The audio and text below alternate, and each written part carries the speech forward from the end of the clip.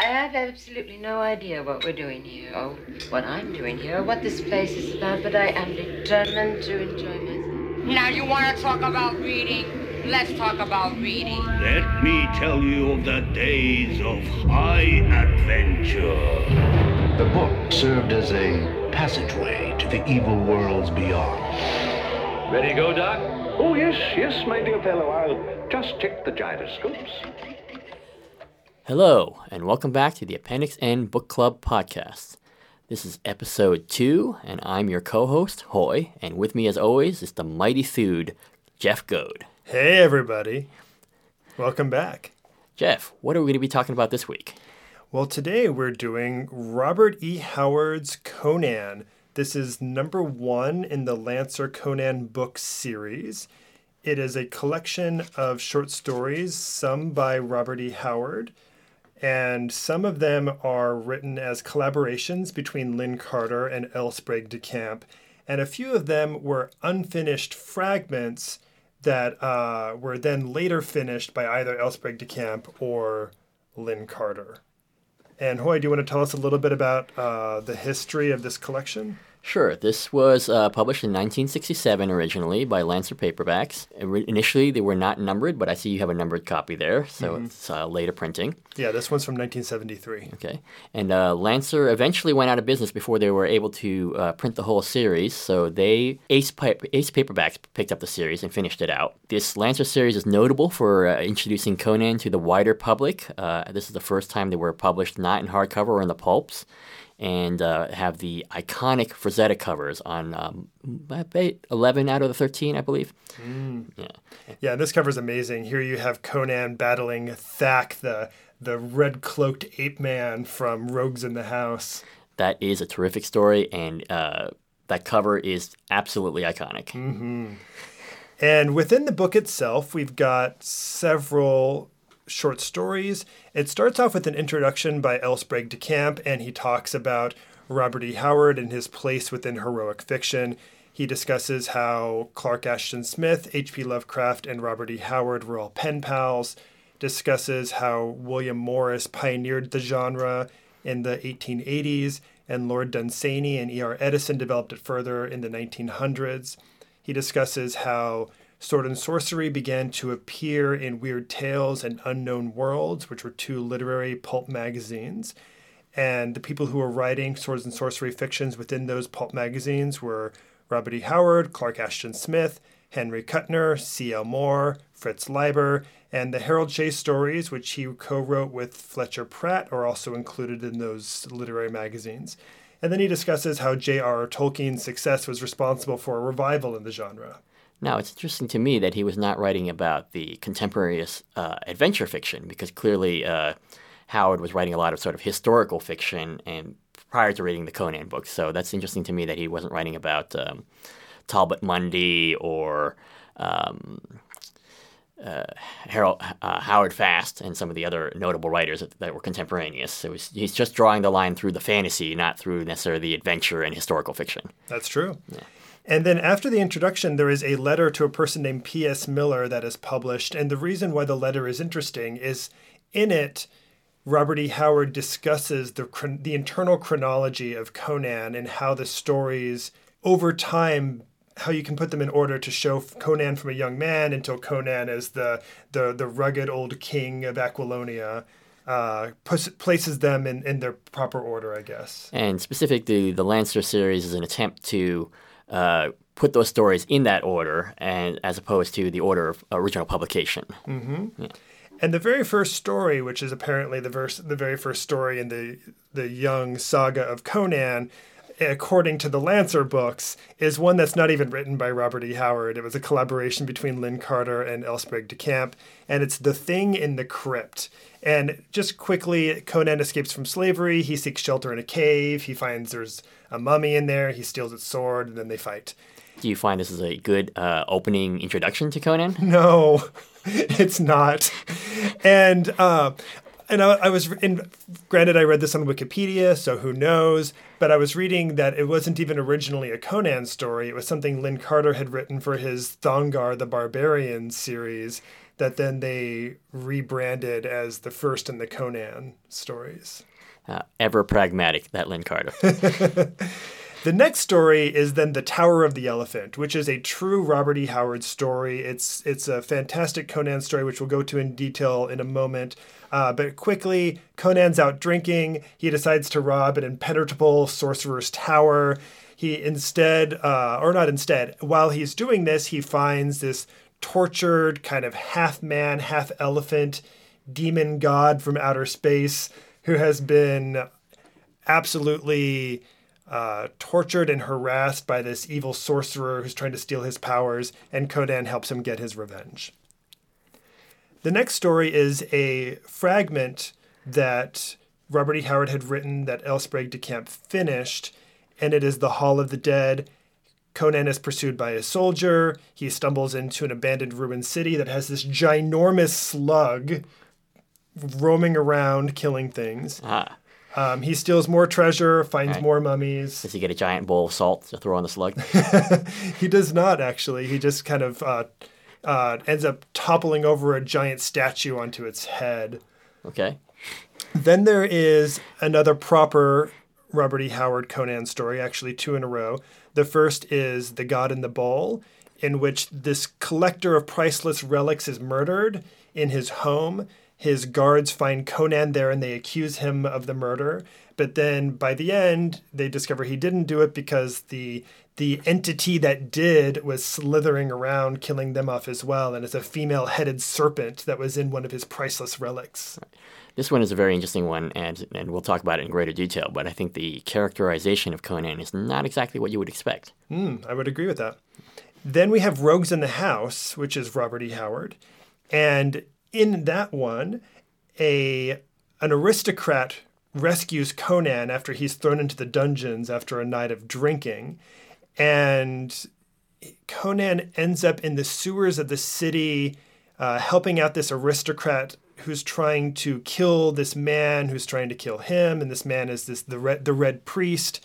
And they discover that the Red Priest has this ape-man named Thak.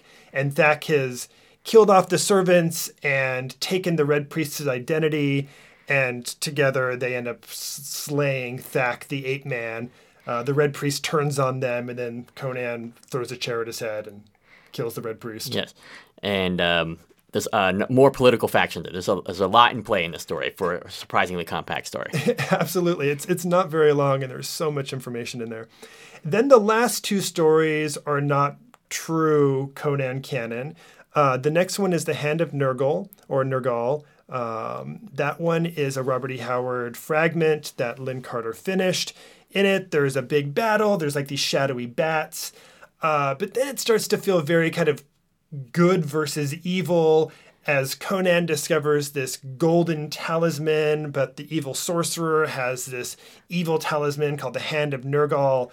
And the two end up like, the evil thing has a big black spirit that emanates from it, and then the good talisman has a big golden one, and then they have a big battle. That would seem to be a fundamental mischaracterization of the Conan mystique. Maybe more appropriate to a Solomon Kane story. Yeah, I agree, because good versus evil, I don't really feel like there really are, in my experience with Conan, which is limited, my impression is that the arcane forces of goodness are not really entities that exist in the Conan world. They certainly don't seem to be personified. Mm-hmm. And then in the final story, this is one that Howard had nothing to do with. It was another collaboration between Lynn Carter and L. Sprague de Camp. The book opens with one and ends with one, and it's called The City of Skulls. In it, Conan survives a battle. He's one of the very few who do survive this. He's taken prisoner by the people who they were fighting. He is sentenced to a life of slavery by this short, fat, toad-like god king. And then he ends up interrupting this big ritual where the god king has a naked woman tied up to an altar, and he's about to consummate their marriage publicly. And in doing so, this gigantic green statue comes alive. Conan kills the little god king, and then the statue stops moving. End of story. So those are the stories we're discussing today. Terrific. I am going at this in a slightly different direction. I am reading the Robert E. Howard stories that are in the Del Rey collection called The Coming of Conan the Cimmerian. This was in the early 2000s and was actually originally a hardcover limited edition from Wandering Star. And then Del Rey picked it up for trade paperback publication. Has some terrific Mark Schultz illustrations. For those of you who are into the comic book universe, he was the creator of Xenozoic Tales and has done a lot of illustrations since then. I would say that I'm doing this because I'm a purist and that these stories are Robert E. Howard only and in publication order, but it could just be that I was lazy enough that I did not want to go to hunt down a copy of Conan on the used market. And I will also defend Hoy's decision to do it this way because when the Appendix N book club first started, as I mentioned in episode 0, the books we were reading, the selections were different. And one of our very first selections was the Del Rey Coming of Conan the Cimmerian. So Hoy and I had already met and already discussed that particular collection of stories in person. So then later on, when I revised the list to go to focus specifically on the 50s, 60s, and 70s paperbacks, it makes sense that maybe he didn't want to go back and reread stories that he'd mostly read, only to get these L. Sprague de Camp and Lynn Carter additional stories, which frankly aren't that good. I will also add that the Coming of Conan the Cimmerian is still in print. And actually, a lot of Robert E. Howard stuff is in the public domain, although the public domain copies are usually copies from Weird Tales, and the Del Rey series features corrected texts from his manuscripts or whatever the best text that was available at the time. Yeah, if you're looking to read the Conan stories and you don't necessarily want to do it the way that we're doing it, the Del Rey collections are a fantastic way to do it. They're put out in publication order. They're beautiful. They're beautiful objects. I do recommend them. And also, I realized that in episode 0, when Hoy had asked me what Appendix N I had read prior to starting the book club, I had said that I had only read Tolkien and a little bit of Lovecraft. I'm realizing that's not true, because I had also read The Coming of Conan the Cimmerian collection prior to starting the book club, and I had also read the first 2 or 3 of the Fafhrd and Grey Masters stories. So I did have some experience with Conan prior to coming to the book club. Certainly not the entirely self-referential fiction of the mid-90s and onwards. So now we're going to head on over to the library and discuss this further. But before we do, we are going to discuss our word of the day. Scintillation. Scintillation. Scintillation. Thank you. And scintillation is on page 65 of the book here. And in it, it says, "At a distance, their different gleams had seemed to merge into a pulsing white glare, but now, at close range, they shimmered with a million rainbow tints and lights, hypnotizing him with their scintillations." And scintillations basically just means sparkles. Have we found this used in high Gygaxian context, or is it just seems like something that he would have used? I believe we have, in the scintillating robes. There you go. And now we're going to head on over to the library. All right, so we will be discussing the first story, The Tower of the Elephant. So, Jeff, tell us more about the elephant. Well, I had a lot of fun with the Tower of the Elephant. It's a really good story. And also, I the first time I read it, I was really surprised because the Elephant Man himself, who is Yag Kosha, is not even from Earth. Like, he tells Conan that he is from the many worlds and from some outer planet. In fact, I have the area where he says this too. Yeah. "There are many worlds besides this earth, and life takes many shapes. I am neither god nor demon, but flesh and blood like yours." And then he says, "Long ago I came to this planet with many others of my world, from the green planet Yag." That's great. I think, again, we're thinking pure sword and sorcery, sword and sandal almost, and yet here we have a strong element of science fiction coming in. Mm-hmm. And that's maybe not as well known.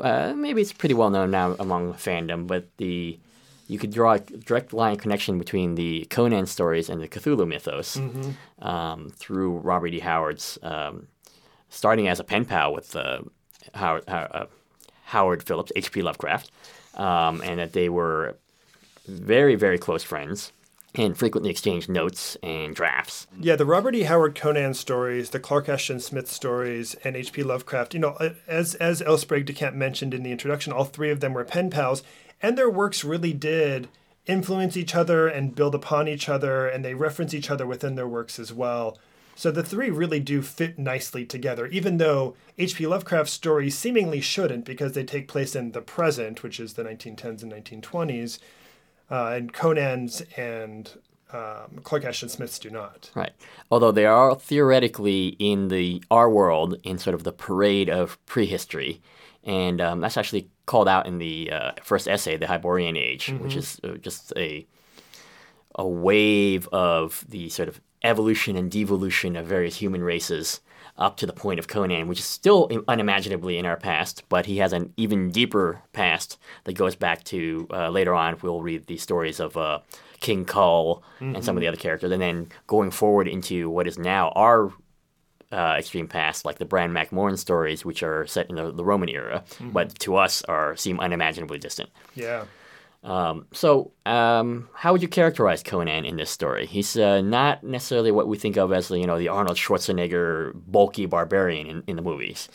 That's true. And I feel like the kind of cliche barbarian is just bulging muscles, giant sword, not very bright, and wants to solve every problem with the swinging of a sword.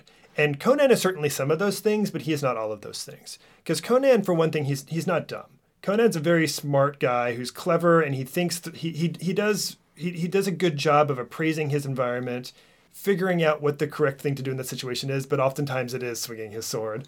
But also, I would say Conan is not just Conan's not a first edition fighting man as written. He is not a third edition barbarian as written, because Conan also is very much a thief.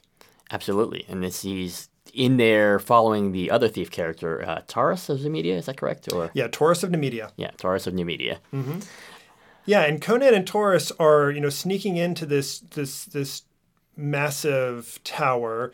They're climbing walls. I don't believe they're picking locks at any point, but they're being very thief-like. They're being tricksy. They're poisoning lions. Yes, he's got his magic. His it's not actually magical, but he's got his bag of kind of yellow spores or something that's made from the black lotus or the yellow lotus. I forget. I think they're a scintillating spectrum of lotuses in Robert E. Howard's fiction, because I believe there's black lotus, there's a gray lotus in there somewhere. There's a red lotus, I think. Yeah, I don't know if there's a purple lotus, but it feels like there should be.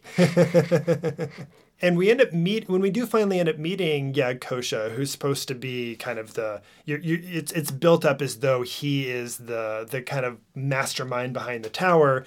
It turns out that really it's Yara, this priest, who has him under his control and has kind of kept him enslaved and is stealing magic from him. And looking at priests and kind of comparing them to clerics in Dungeons and Dragons, it seems like priests in Appendix N literature, when they do have magical powers, they seem like they're the same thing as a wizard or a sorcerer or a witch. Yeah, it seems like they maybe function more on a sort of social role, and that they're using their importance in the societies to, extract power and wealth. Mm-hmm. And, that there are godlike beings, but are they actually divine is completely unclear. Certainly in this case, the Yag Kosha is not.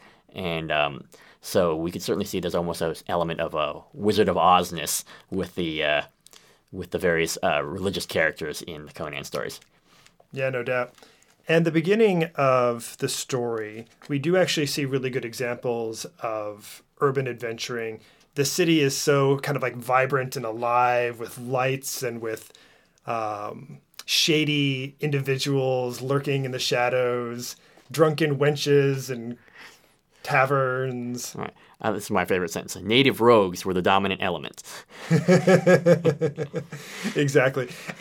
And then there's Conan's, I don't know if fear is the right word, distrust and distaste of civilization and sorcery. Both come through very well in this story. And I believe that's a constant theme with Conan, although obviously ultimately he ends up a king and in charge of the greatest kingdom and greatest civilization of the Hyborian Age. So that's interesting that he comes full circle on this, but remains sort of both an outsider character and not always the viewpoint character. This is why it's interesting. I think Tower of the Elephant he is, but some of the other stories we'll be discussing, he's actually seen from other perspectives, which is also quite interesting. Yeah, in Rogues in the House, we spend a lot of time with, what is his name? Murillo, the aristocrat. Because what's happened here is there's this guy named Murillo, and he has become enemies with Nabonidus. Nabonidus? Nabonidus, yeah. Nabonidus, who is the Red Priest. Right, another one of our corrupt priests. Yeah, he definitely, the Conan stories, there are lots of corrupt aristocrats and lots of corrupt priests. And in this case, the corrupt aristocrat and the corrupt priest are at odds with one another.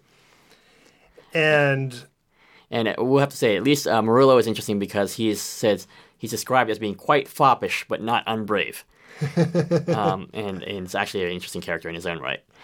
And then we have another foppish aristocrat in The God in the Bowl, because in that one we've got Astrius Petenius, the aristocrat, because the whole reason why Conan is there in the first place, and the reason why he's there to be blamed for this murder, is that this aristocrat had hired Conan to break into this palace or wherever they are and steal a specific artifact. However, when Conan is being blamed for the murder, the foppish aristocrat is in the room, and he doesn't defend Conan, and in fact starts to say, "Oh yeah, get him, send him away." At which point Conan's like, "Okay, F this guy, he's completely turned on me." So then he decapitates him in front of everybody. This was also interesting because, again, at the story, it began not from Conan's point of view. It becomes through the point of view of Aras the Watchman, who is quite fearful initially. And it is also because, again, we tend to think of Conan as being able to sort of hack through any number of foes, but he is held at bay by Aras the Watchman, who we might characterize as a zero level or at best first level character with a crossbow. So that there is that element of humanity and risk, and it's not pure superhuman Ubermensch wish fulfillment in the Conan stories. Again, despite what, sometimes how he is sometimes characterized. So looking at these stories, how much or what specifically do you think was taken from these stories and used to build the first iteration of Dungeons & Dragons? That's an interesting question. I do think that although they're not exactly dungeons, there is sort of a progression through a space in each of these stories towards sort of a boss monster. Is too strong of a way to phrase it, but in each case, he encounters some unnatural creature. So, and that's certainly true in the very first story in the collection, which was not by Howard, so you haven't read that one.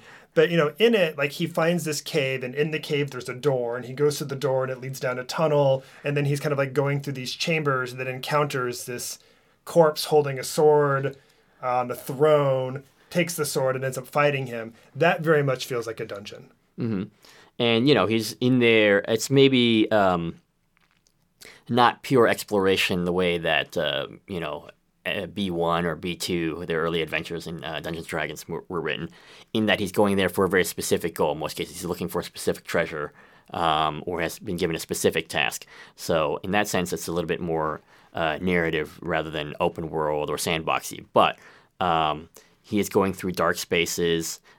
He's going from one encounter to the next. For example, in Tower of the Elephant, they first have to cross the garden with all the lions that are known to prowl through there, and then they climb the tower and come down through the roof of the tower. So there's that element in there. God in the Bowl actually almost has a mystery element, which I kind of like, in terms of what is the God in the Bowl. I mean, we're not even initially aware that there is such a thing. We, as the readers of the story, know that there's something to be found, but not necessarily the characters in the story. And we don't even know why Conan's there for most of the short story as well. Right. So for a big portion of the story, you're asking yourself, like, why was Conan here? Right. What is going on? And in Rogues in the House, how Conan is brought into the story is quite amusing because he's been sold out by the prostitute that he's basically hanging out with, and he's been thrown in jail. And so Murillo chooses to use this opportunity to, basically use Conan's muscle to fend off Nabonidus the priest. Now, Rogues in the House is terrific in the sense that there's tons of traps, which again is a key element of early Dungeons and Dragons. The sliding glass walls, the more Lotus in here. I forget which color Lotus it was that drives the mob mad in there. So poison traps, also periscopes and mirrors. That's actually an interesting element. I don't think we see enough of that in sort of dungeon crawls where people can sort of see into another space without magic. This is all purely mechanical. Nabonidus is characterized as a brilliant engineer. And in general, in kind of swords and sandals stuff, I personally don't expect to encounter much technology. And the way the mirrors were described, I mean, they're sitting in the sewers and they're watching what's happening in the rooms above. And Conan's completely perplexed how this is happening, but we're explained that it's done with tubes and with mirrors. Which seems a rather dubious explanation. Well, I'm going to call that technology. Well, just remember the internet is a series of tubes. Exactly. It's just from our cup to the string to your ears. Now, these stories are very different than what we were discussing in episode 1. Because in episode 1, you've got, with the Harold Shea stories, you have dragons and unicorns and hippogriffs and all these like big fantastical beings. Where in the Conan stories, you've got wolves and lions and giant spiders and giant slugs. And you've got, granted, the god in the bowl is a giant snake with a woman's head. It's still a giant snake. Oh, and may I say, this was the ending of that story was quite interesting because Conan basically flees in terror, and that's certainly not what you expect from Conan. It's maybe a practical aspect of the gaming that maybe has disappeared in sort of more modern day games where the survival rates are much higher. Mm-hmm. And so I think certainly when you were playing low level play in the early D&D, it was never said that you should fight through to the end if it would result in a TPK. That's true. I really like the way that the gods are portrayed in the Conan stories. Right. They're definitely alien. The psychology is alien. They're not sort of, personifications of a human attributes like, say, the Greek gods are necessarily. Mm-hmm. And it's also unclear whether, there are demons and there are aliens who are potentially being worshipped as gods. And then you have the gods that people actually do worship, like Crom or Mitra. And it's really unclear whether those gods actually exist at all, or if they're just things that people have made up to make themselves feel better. There's actually an interesting line about the Cimmerians and how they worship Crom, but that they do not practice human sacrifice because they feel that Crom is indifferent to humanity as a whole. Yeah, there's actually a great paragraph on Crom where we're talking about Conan's gods. His gods were simple and understandable. Crom was their chief, and he lived on a great mountain, whence he sent forth dooms and death. It was useless to call on Crom because he was a gloomy savage god and he hated weaklings. But he gave a man courage at birth and the will and might to kill his enemies, which, in the Cimmerian's mind, was all any god should be expected to do. There you go. So you can pray all you want. Crom will not be answering your prayers. Right. Yeah, frequently when Conan mentions Crom, it's more just of an interjection than any sort of real level of belief, I would say. Crom. And then with the magic system here, or maybe I shouldn't say system, because it's very unclear how magic works in the Conan worlds. It certainly seems to be, to the extent that there is, it's more ritual than anything that could be visible effects and sparks flying out of fingers, magic missile, lightning bolt, fireball. Are there item or demon-based magic? We certainly see that in this story, in these stories with the Hand of Nurgle, which is not Conan, which is not a Robert E. Howard Conan. However, you do have the magical object, and I know that from my other Conan stories I've read, that does come back again. I know that Tothamon has the Ring of Set, which comes up in later stories. Right. And I believe that was a rewrite of a Kull story later on, and we'll be getting into Kull later on. Kull was sort of almost a dry run for Conan, but it's quite a different character in his own right. And so when we get to that point, that'll be a fascinating examination of the various sort of heroic tropes that Robert E. Howard likes to put forth. It's interesting to me how almost all of the enemies that Conan faces are either kind of more naturalistic giant versions of animals, normal animals, or just other men. And again, I wonder if that's sort of more of a link to the contemporaneous adventure fiction that was going on, as opposed to sort of the fantasy line that L. Sprague de Camp is trying to draw a line back through to. Certainly, again, Talbot Mundy, again, about Howard Fast. I'm sure I'm forgetting others. And again, the vast body of work that Robert E. Howard wrote. He wrote Western stories, boxing stories, straight-up horror stories.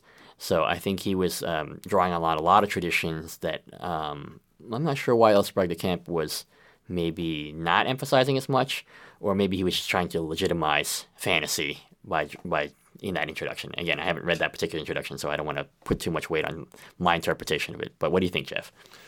Well, I mean, L. Sprague de Camp was putting together multiple collections of sword and sorcery fiction at the time and heroic fiction. I think it was very much both in his... It was in his personal interest, just because that's stuff he was interested in, and in his personal interest in the sense that he was writing in this world, to make the world of science fiction and fantasy and heroic fantasy and sword and sorcery a kind of better understood and more accessible commodity. So yeah, certainly I think that's what he's doing in his introduction, and that's what I think him and Lynn Carter and August Derleth in a lot of ways were doing by putting together these collections in the 1960s and 70s. Absolutely. And now that we've read one L. Sprague de Camp work earlier on, are you able to sort of tease out his literary contributions in terms of the style and content, or some themes there that are present in this book? What I'll say about that is I've not read any Lynn Carter other than, and I know that's not what you're asking me, but I've not read any Lynn Carter other than what's in here. But because the L. Sprague de Camp that I have read that's not Conan is so much better than the Conan L. Sprague de Camp that I've read, I'm going to trust that the Lynn Carter stuff that he's written that's not Conan pastiches is also better than what I've read in here. Because the Robert E. Howard Conan stories, they're fantastic. They're alive and they're visceral. And like certainly less so in these stories, but in other stories, there's very problematic stuff with race and with the treatment of women. But that doesn't really come up as much in these particular stories. Other than his revenge on the prostitute who turned him in by throwing her into a cesspool. But he could have done a lot worse to her, because basically he was under a death sentence. So he just threw her in the cesspool and laughed at her from the roof. And that was actually kind of a fun scene, because sometimes Robert E. Howard refers to Conan as being somebody who loves to laugh and is very mirthful. Yeah. And I feel like you don't actually see a lot of that. And I guess that's Conan's version of a practical joke? I guess so. That's a Nelson Muntz ha-ha. But to get back to what you're asking, though, is when I read the L. Sprague de Camp and the Lynn Carter Conan stories, they don't have that same vitality. I don't know. They're kind of mediocre. Yeah, I would definitely say vitality is a great phrase. When I read Robert E. Howard, I feel like the words are just, pushing their way off the page. I don't know if that's because of the speed at which he had to write, but as you say, it's very evocative. There is probably a tendency, again, to sort of underestimate the sort of intelligence of Conan the character, and then by that extension of that, sort of underestimate the quality of the prose. It's not just the plots.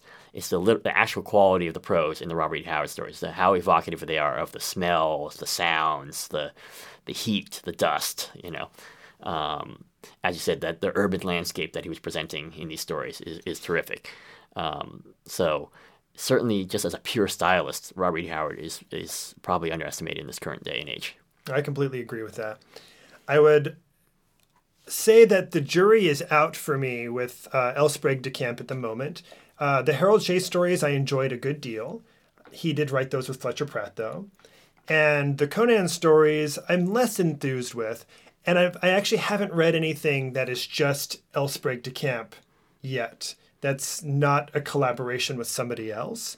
And it's not going to be until episode 16, when we read and discuss Elsbreg de Camp's Lest Darkness Fall, that that's going to happen. I am looking forward to finding out what Elsbreg de Camp on his own is like. Would you say that, I mean, one thing I've noticed with the Elsbreg de Camp characters, and maybe Fletcher Pratt's contribution, is that they usually are sort of the smartest guy in the room. In these De Camp Conan stories, do you get that feeling from Conan? Is he the smartest guy? No, I don't get that. With the Elsbreg de Camp Conan stories, I feel like the character aspect of Conan seems to be largely missing. Conan feels to be more of a prop in moving the reader through the environment he wants you to see. Interesting. I wonder if De Camp actually was not able to sort of latch onto the character and doesn't have an actual connection, sort of visceral connection. I don't want to make him sound like he's purely mercenary in this aspect. We don't know. I mean, certainly he was. If he and Carter had not put the series together, I think most of us would not have read Conan, and he would not have become anywhere near as popular. So he certainly deserves credit for that. But I know that in the realm of Robert E. Howard fandom, he is a very controversial figure, the same way that August Derleth is a very controversial figure in the Howard Phillips, H.P. Lovecraft. I don't know why I keep on saying Howard Phillips. H.P. Lovecraft literary history. That's true. He certainly is. So, Jeff, I thought another interesting aspect of both of the collections we're looking at is the essay, The Hyborian Age. Would you talk about that a little bit for us? Sure. It's kind of the ultimate info dump. I remember when I was a kid and I would get like a Forgotten Realms second edition book, and there would just be, 30 pages of like the history of like a specific region, and my eyes would just kind of glaze over, and I'd be like, am I really expected to remember all this and use all of this? And I remember it felt very kind of overwhelming. And I would say that the Hyborian Age, in some ways, just kind of feels like a lot of that to me. It's like every single sentence is like, and then these people moved over to this part, and then there was this great catastrophe, and these mountains rose, and this sea dried up, and then this sea was created, and these people were drowned. And right. And to be fair, this was never intended for publication. This was Howard's attempt to sort of world build for his own sake so that he could create real verisimilitude in his own writing, and that he was never really expressing all of these things in the prose. Mm-hmm. He was just mentioning, here's the Zingarans, and then that would be it. But in his mind, he had a clear picture of who the Zingarans were by having created this essay in the first place. Yeah. But from the standpoint of the actual world building, is there anything we can take away from this? One thing that I think is interesting about it is just the sheer number of, like, kind of the type of human populations that we have. And it reminds me a lot of the Astonishing Swordsmen and Sorcerers of Hyperborea, very much inspired by Clark Ashton Smith, Robert E. Howard, and H.P. Lovecraft, in that you don't have elves and dwarves and halflings and races of lizard men living in the swamps and, Although there's plenty of ape men. There's plenty of ape men, yes. Or people becoming ape men and then re-rising to humanity. But those are often kind of portrayed as humans who have devolved back to an ape-like state, or that they're another strain of the sapien line that hasn't quite developed to our level yet. I feel like they're very closely related to us. Right. Now, I think some people would see all this sort of emphasis on, he mentions types, blonde-haired and gray-eyed, or these people are, hook-nosed, and, so these are clearly analogs of stereotypes of real-world ethnic groups. Mm-hmm. How does that make you respond when you're reading this essay here? I don't personally take any issue with that. I mean, Forgotten Realms was kind of doing the exact same thing, too. You've got your kind of Asian continents to the east,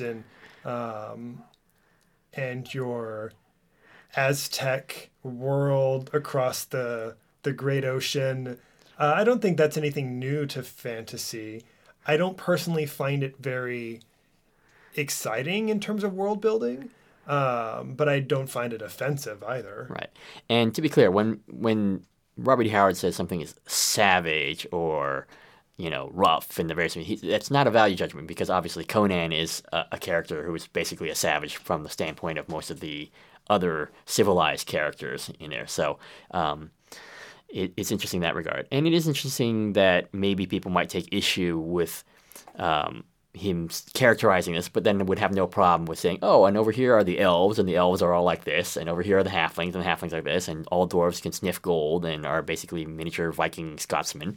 And, so I certainly think that there is no greater level of sort of typecasting in this essay than in many other sort of attempts at fantasy world building. Yeah, I could see that. I could also see the flip side of that being, well, there are no elves in the real world to be offended by the way that elves are being described in the story, where you do potentially have, people from other cultures who might be offended by the way something's described. But, I would say that in the Hyborian Age essay, I didn't personally find anything that made me uncomfortable. And certainly down the road when we're going to be reading things like Queen of the Black Coast, which is a fantastic Robert E. Howard story, and also has some pretty problematic descriptions of black people in it. We can discuss that kind of stuff more when we encounter that stuff. But in the essay itself, I did not find anything that made me uncomfortable. Mm-hmm. And one thing that I did think was neat about it was that it was very clear that in certain parts of the world, I don't want to say that magic existed in certain parts and not in others, because that's not necessarily true. But you get the sense that down in like Stygia or Stygia, I believe Stygia, but everyone, Stygia. That like down in Stygia, the Stygians are still very much in contact with, corrupted by, in the service of dark entities, that because of that, they have access to powers that other people can't understand or comprehend. And I do think the idea of areas where that kind of stuff is more prevalent and areas where that stuff is less prevalent is interesting in world building. Absolutely. And the Stygians, for those of you who are following at home, are sort of the Egyptian analog characters in this Hyborian Age. Although it's not always a one-to-one characterization. So Robert E. Howard's a little bit more sophisticated than that when he's sort of creating these past cultures. That's true. And Set is kind of the main god of the Stygians. And Set was an Egyptian god. But the Set of the Egyptian pantheon is very different than the Set that we encounter in fantasy literature usually. And maybe I'm wrong, but I don't even think Set in the Egyptian mythology was even snake related. I do not recall. I believe he was a jackal, certainly. And certainly snakes were not necessarily considered automatically evil figures in ancient religion. Often they're considered symbols of wisdom. Mm-hmm. Yeah, if he mentions Atlantis in here, and we tend to think of Atlantis as being the height of this sophisticated ancient civilization. But in this case, the Atlanteans are actually a race that degenerated back to sort of almost ape-like state before regenerating themselves to humanity. The Picts are a frequent trope that he uses. Who always seem to be savage, and they never quite seem to crawl up to peak humanity as such. But I think maybe he just liked that word, because you see that the Picts used here in the Hyborian Age, in the Cull stories, and then later on the real-life Picts in the Bran Mak Morn story. I should say the historical era Picts, not necessarily the real-life Picts, in the Bran Mak Morn stories set in the Roman era. Great. And looking at Set and the snake magic or whatever, and then looking at the god in the bowl and our, snake god or whatever with the female head, I think it's easy to draw a direct connection between that and what ended up becoming the Yuan-Ti or the Yuan-Ti. I'm not sure how people usually say it. But I don't really know how early in D&D those monsters showed up, because are they even in the first edition, or is that later? I do not recall. I wish I had my Dungeon Master's Guide here, but it's buried in some attic somewhere in the various houses I've lived in. Yeah, I don't have mine on me. I mean, I guess I technically have access to my PDF of it right here. I meant Monster Manual, by the way, but but I do remember they were in the second edition. But really, that's probably the only fantastical beast that we encounter in here. But going through the stories that we've read and that we're discussing today, Hoy, are there any things that you think you could take out of them to bring into your own games? Certainly, I think that sometimes we lose the idea of setting mood and tone, and so we think of it just more as a go here, do this, sort of a tactical situation. And if you look at the sort of what they go through in terms of the spaces they move through, they would be quite simple. They're not mega dungeons or anything like that they're creating, but it's very evocative in terms of mood, and that the fact that they don't know what they're getting into next as they go from this space to the next space. They have a sense, but they don't like, oh, okay, if I was just going to listen at this door, go, they're not doing the sort of very mechanistic thing that dungeon delvers tend to do. Okay, I listen at the door, I probe with my 10-foot pole. It is more directly adventurous than that. So I think that as game masters, I think we could certainly hustle the games along if we want and say, okay, moving along and create the mood. It's very dark. And if we don't necessarily punish the players for not doing every single smart tactical thing that frequently they do in gaming, you say, okay, and just sort of bring back that sense of mystery and adventure, I think that we would be well rewarded. Yeah. And so that certainly, I think, is a thing we can take away from these three stories in particular. I like that. Another thing that I've been thinking about is how sometimes the rules as written don't really allow for some of the kind of Conan style of adventuring. For example, the Naked Barbarian is not really it's definitely a staple in heroic fantasy and swords and sorcery, but when you're playing Dungeons and Dragons, for example, it's kind of foolish to be walking around without armor. And there are other game systems that do armor as damage reduction or whatever. But even so, it seems like there really is very little drawback to armor and really no benefit to not having armor. And I know if you want to play a more realistic game, then sure, absolutely, that makes sense. But for me, I personally, I like kind of the high pulp in my adventuring. Mm-hmm. And I would like to maybe figure out a way where mechanically you can encourage something like that. And I know one thing that's becoming more popular is the idea of letting people add like their reflex save to their AC as long as they're not wearing armor and other ideas like that. But even those like still kind of don't quite hit the mark for me because even at low levels, it doesn't make sense for you to not put on the best armor you can find. Right. Certainly from a system point of view, the sort of Dungeons & Dragons and its descendants are not perfect at modeling this kind of adventure fiction.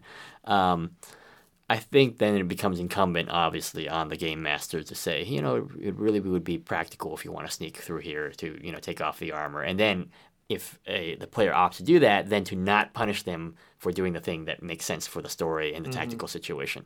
And we talked, I think, maybe in one of the previous episodes, how RuneQuest was sort of a reaction to that. The armored up. I mean, it still was very practical to have armor, but, you had a role. If you didn't have armor, it had its rewards. And I think the only other game that I can think of that does that reasonably well is GURPS. But that's obviously another very deep well to dive into. So sure. But I think obviously again in fiction we are not always seeing sort of large parties that are very common at the gaming table. But this could be an example of this. It's not always Conan solo because the first story, Tower of the Elephant, he's there with Taurus. Mm-hmm. Murillo is sort of his companion, and even Nabonidus, who's their enemy at one point in Rogues in the House, becomes sort of a member of the party when they're cornered by Thak. Yeah, he's their ally while they're trying to get to the house. Right, very sort of. And so I think that it may lead for a good example of how to run a situation when you have only 2 or 3 players show up at your table, and to think about, okay, well, let me adjust the level here. There's really only one monster. It's a bunch of traps, but there's really only one monster in each of these stories. Or also, it might give you inspiration for a game that you plan to only run with 2 or 3 players. Mm-hmm. Like maybe it's not even like, if people don't show up. Having a game where you're running for just 2 or 3 players is also a totally viable option that you can have fun with. Right. I have not played this yet, but there is a game set by Kevin Crawford called Scarlet Heroes, which is basically an overlay for other D20 games that allows you to play a single low-level character at a very heroic level without sort of breaking the system. So that might be worth looking into at some point to allow us to sort of model this. And I think DCC, does this reasonably well, better than some of the other games with the low-level characters, since they have sort of the flexibility of the mighty deeds or the luck rolls and stuff like that to sort of simulate this a little bit better than sort of the sort of more classical D&D systems. Yeah, no, I completely agree with that. Because Conan certainly, he's not limited with one or two feats. Conan is able to kind of get away with whatever it is he wants to do. If he wants to push you off a ledge, or if he wants to knock your weapon out of your hand, or if he wants to decapitate you in a single blow, these are all things that he can reasonably accomplish. Right, so you don't have to optimize a build for Conan. If you were playing the Dungeon Crawl Classic game, then you would use the deed die. Yeah. And then sort of reward sort of the creativity of the player in this case, which I think is terrific. Mentioning Conan in DCC context, I believe Daniel Bishop did quite a nice write-up of an interpretation of Conan on his blog. So that if we can find a link to that, that might be worth putting in the show notes. Oh, yeah, that's great. Absolutely. Yeah. Another thing that I thought was interesting from the stories is oftentimes at the very end of the story, it happened in at least two of these, Conan is faced with lots and lots of treasure that he could be taking, or is offered to, here, take a chest of treasure. And he's like, I don't want to be shackled by your chains and your large amounts of loot or whatever. And he just ends up just taking like a woman and like a bag of coins because he wants to be free to roam. Right. You can't pin me down, man. Yeah. Where in a D&D game or a DCC game, I have a really hard time envisioning the player or the characters turning down vast amounts of wealth. Right. They'll go that last step and almost get to a TPK to get that last coin that they see glinting in the darkness over there.